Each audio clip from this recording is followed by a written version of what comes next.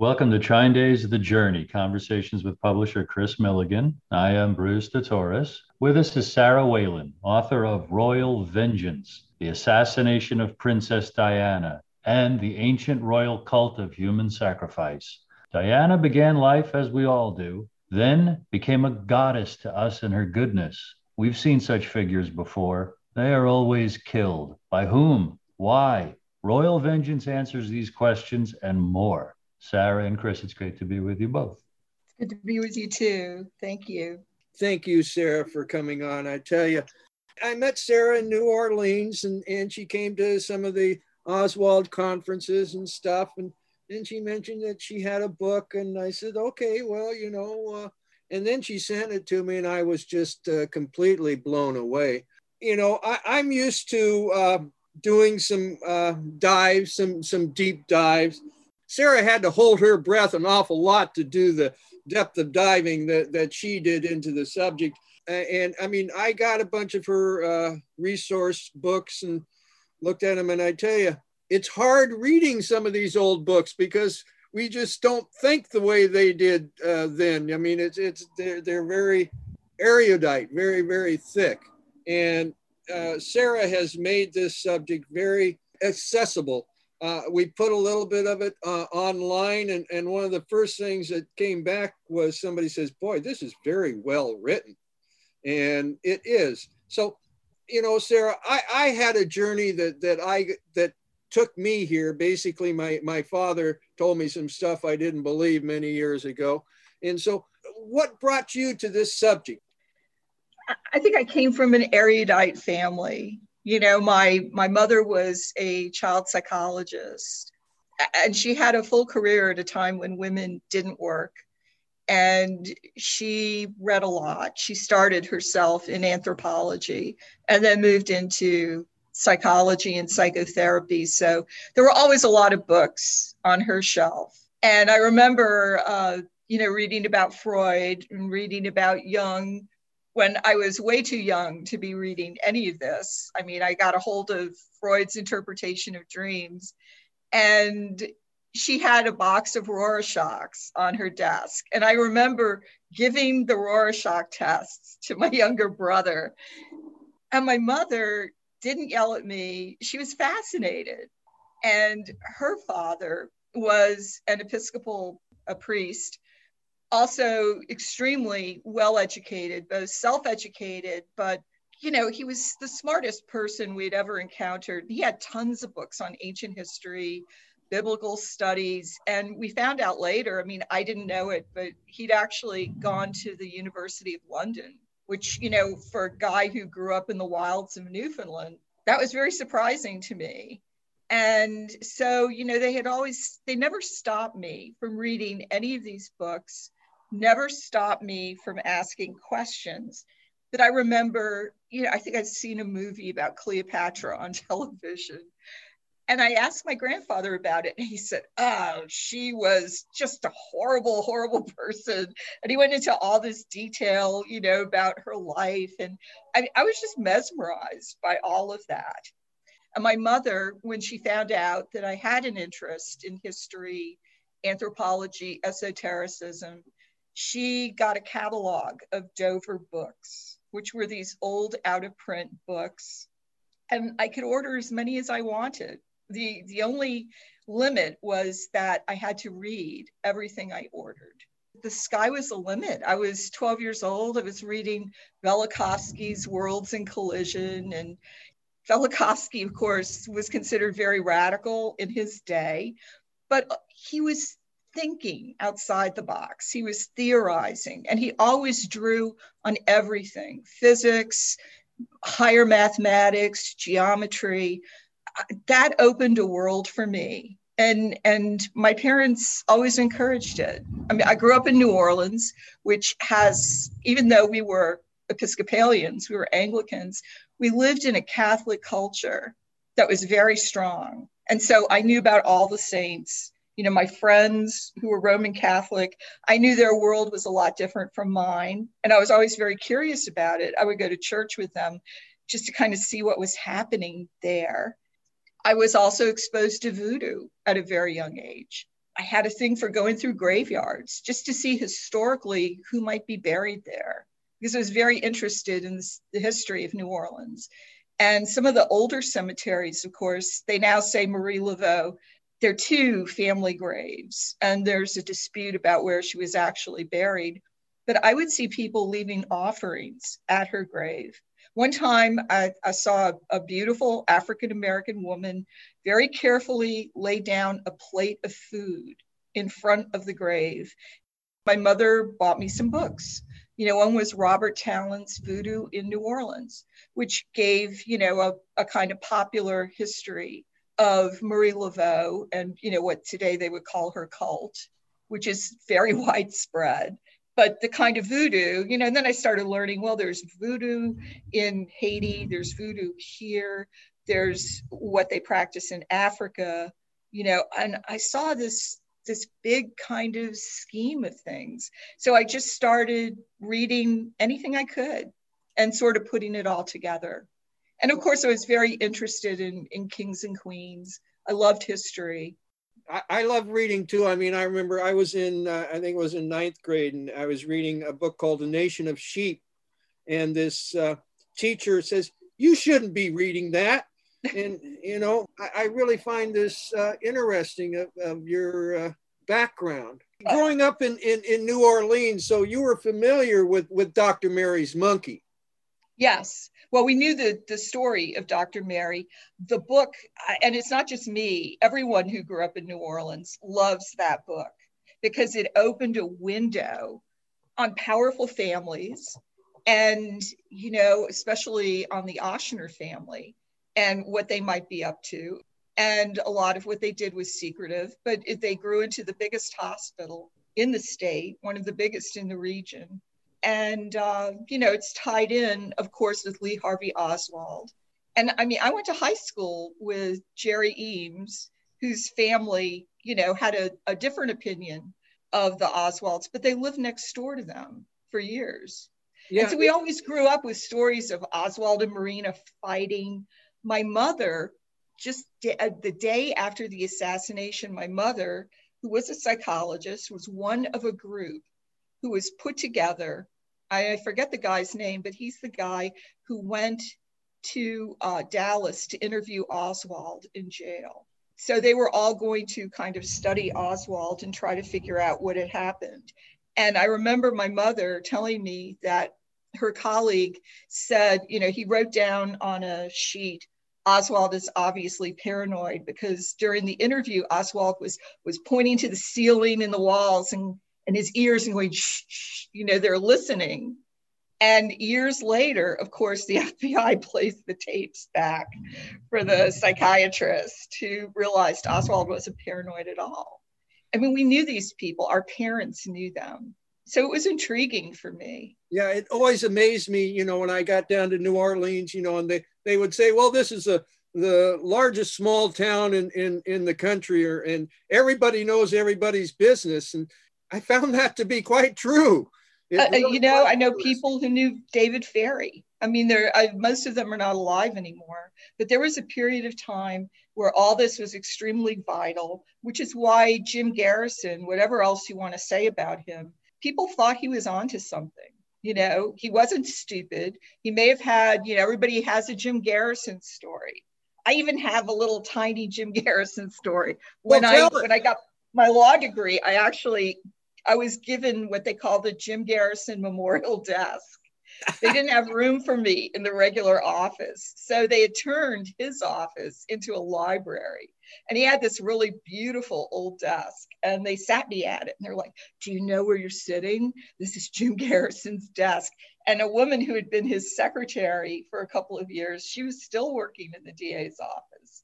If any conspiracy had to happen about Kennedy, New Orleans was really prime country for it. And everybody knew something. Nobody knew the whole story. And the one thing that I love about going to your conferences is there are so many people who are devoted to getting the story, putting it together like a jigsaw puzzle. And they've spent many years, their own money, their own time doing this. And the theories that they come up with, they're very remarkable, very interesting. Well, speaking of jigsaw puzzles, I mean, let's talk about your book. And another, reason why I've been always very intrigued about your book is, because of the Kennedy assassination, because I've always seen that as a magical act, the killing of the king. You kill the king and you take his power. And it's, part of the ritual sacrifice that has been going on for forever. And I mean, and you really nailed it here in your book. And you must have come to me about, 6-7 years ago with it. And it's been a real struggle to get it out. And we're putting it out basically a little bit at a time. And then the final book will all be out this December. But it's a tour de force. I mean, it really is an amazing book. And, one thing that's happening is a bunch of our books they're all coming together, and they're all about the same thing. These people that have done dirty to us, and a change that is happening here where a bunch of us know that these people are doing dirty to us. And it comes to the question, well, okay, we know this, now what do we do? But explain your book. I mean, it's deep. Your book is deep. It not only goes into the, assassination of Princess Di, but goes into the, the background of these goddesses and the history of these royal sacrifices. That is kind of, as you put it in your book, something that's kind of, it happens in England. It happens lots of places, but England is the one place where you have a substantial royal house still existing. And even though they don't wield power like absolute monarchs, they have enormous wealth, they have enormous influence, and they represent the state. So you could say like ancient royalty has made accommodations, to what we think is democracy. And you actually find, there's very little democracy in any of these systems, not in the popular sense of the word. And the temptation to go to kingship is really strong. I mean, it's an ancient practice. And the Romans wrestled with it. The Greeks wrestled with it. What does it mean when you crown someone a king? When you do that, a whole bunch of esoteric elements come in. And I think the aim of democracy was to try to wash that out. But of course, we know that that's impossible, because then you just have elites that rise up that are equally powerful and adhering to a lot of similar traditions that are very destructive. Ancient kingship, I mean, it goes back to the earliest humanity. I mean, you see it on cave walls. You find little goddesses from the Ice Age.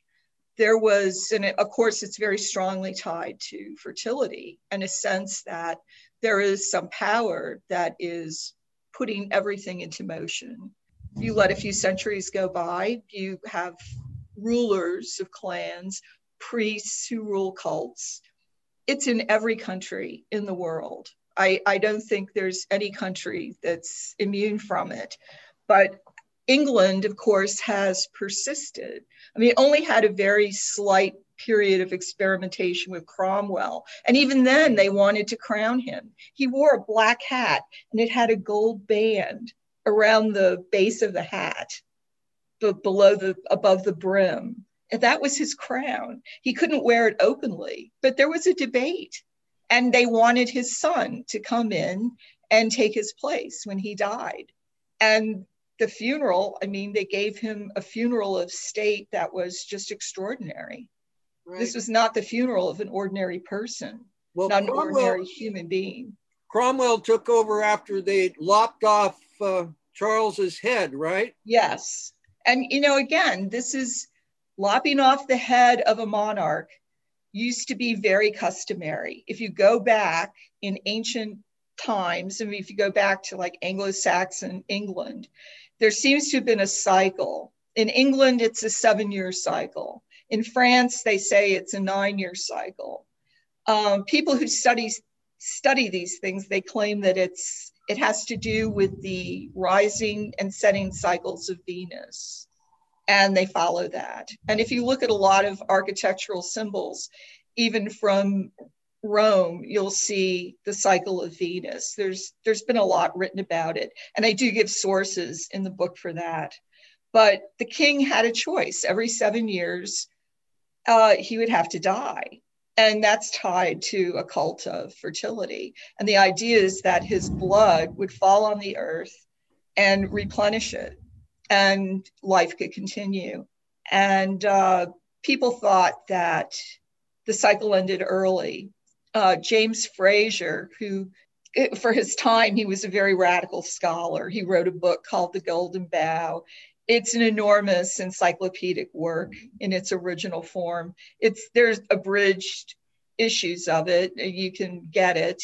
A lot of people say, oh, James Frazer got everything wrong. I don't think so. He traced it back to these ancient fertility cults, and they're Dianic. I talk about it in chapter 3, which is coming up. Euripides wrote about it in the plays that he wrote about Iphigenia. Helen of Troy is kidnapped. At the time, she's not Helen of Troy, she's actually Helen of Sparta. And a prince of Troy falls in love with her, so he kidnaps her.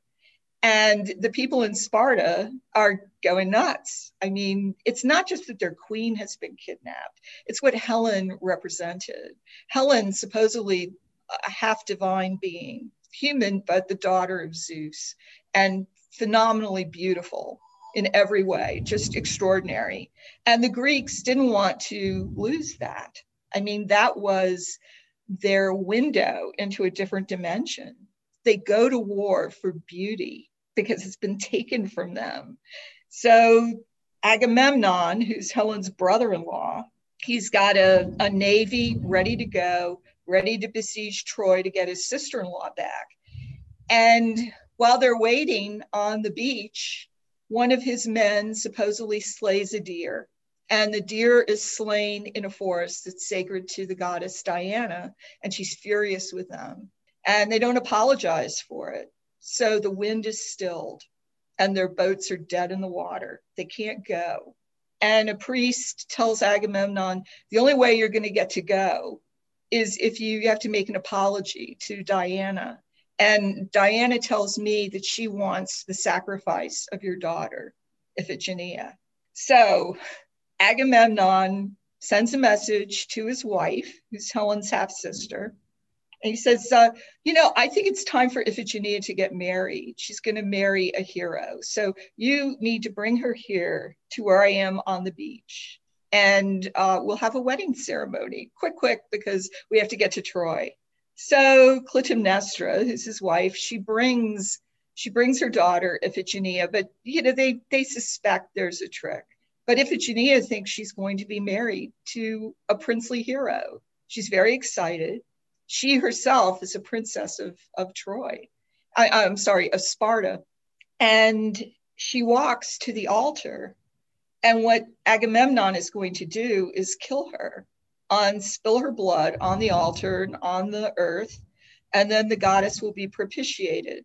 And supposedly the goddess then says, this isn't fair. And she takes a deer, she does a switch. I mean, the Greeks, when they saw this performed on stage, it must have been just mesmerizing. They used to perform these plays of Euripides during the celebration of the mysteries. She does a switch instantly. The deer is then put on the altar. No one even sees it until Agamemnon has stuck his sword into its neck to kill it. And then at the same time, Iphigenia is transported to this barbaric place. It's in what is the present day Crimea. And the people worship a Diana, but it's not her nicey nice aspect. It's her bloody kill for me aspect. And so any person who washes up on their shore is instantly, they cut the head off. They spill the blood on this altar, and then they hang the bodies. So everybody's there with the deer, on the altar. They know something remarkable has happened. And then the winds come up and Agamemnon goes off to Troy. Meanwhile, Iphigenia lands in the Crimea on this island, and she is made Diana's high priestess. She doesn't kill herself, but she is in charge of selecting the sacrifices and overseeing the executions of these people and cutting their heads off, spilling the blood all over the altar. Years later, her brother and a friend show up on the island. The brother has killed Clytemnestra, his mother, because Clytemnestra killed Agamemnon after the switch. So they recognize each other, the brother and sister. And Athena, the other goddess, says, you need to take this statue, you need to steal it from the Crimeans and bring it. Euripides says, bring it to Greece. Other editions say, bring it to Rome. And where Fraser picks up the story in his book, The Golden Bough, is that they bring this statue to Rome, but the Romans are so scared of what they call the Tauric Diana, who's the really bloodthirsty, murderous, scary person. They put it on the outskirts of the city. They don't want it. Years later, they did bring her. There's a hill on the Aventine where you can see an old temple of Diana. It was broken up and pieces of it are in various Christian churches. They're also on the curbs of the street. If you look down when you're crossing the street, you'll see chunks of marble that were taken from her temple. But they brought her to this Lake Nemi place in a wood, and there was a temple built to her there. The deal they make at the end of Euripides' play is that the goddess Diana tells the three of them, Iphigenia, her brother, and the friend, you bring this statue back, put it in a grove, and sacrifice to me once a year a man by taking a sword and cutting his neck. Now, some anthropologists say, well, that's kind of like circumcision, but of the head. But, they just made like a little cut. But other people say, no, they cut the head off. And it was a scary place and people didn't want to go there. It's only much later you get, like, I think Caligula actually loved going there and built himself a villa. You can still see it. Her temple is still there. But the idea was someone could be king of the wood for like a 7-year cycle, but then he would be met by a runaway slave or a man playing this role who would take a branch. Instead of killing the deer, he takes the branch of a sacred tree. The golden bough is thought to be a tree filled with mistletoe, which sometimes turns very gold. So he breaks it, and that's the signal to have this fight to the death. And if the king won the fight, he could stay. Otherwise, the new king would come. And Fraser's opinion was that this really happened. As the Romans spread out, that story and the tradition went with them. I think there's a lot of truth to that theory because you see it in practice. There's a cadence and a repetition to these patterns. And you see it in modern Europe. You see it in America. Like when I was a very young child, Kennedy was assassinated. And the first funeral I ever saw was his funeral on television. And I think you'll agree with me, there's probably not a more esoterically laden funeral in our lifetime. I mean, what you saw with Kennedy's funeral with the black horses, the riderless horse, this is going back in time. It's not the normal funeral of state. I was in ninth grade when that all happened. And I mean, it was, it was traumatic. I mean, everybody was in their home, watching the TV. Yes. Okay. And then we see a guy get murdered live on TV. Okay. I mean, that's trauma. And, that's the trauma-based mind control. And, it's a lot of my posit that what they do to one person, okay, with trauma to try and, smash their personality, create other personalities, they do the same thing to a country, because a country is a one unital value, just as a person is a one unital value. So, certainly nowadays with TV, with mass communications, they certainly have that power. You may not understand what it really involves, but it's really going back to ancient pagan times where the king is killed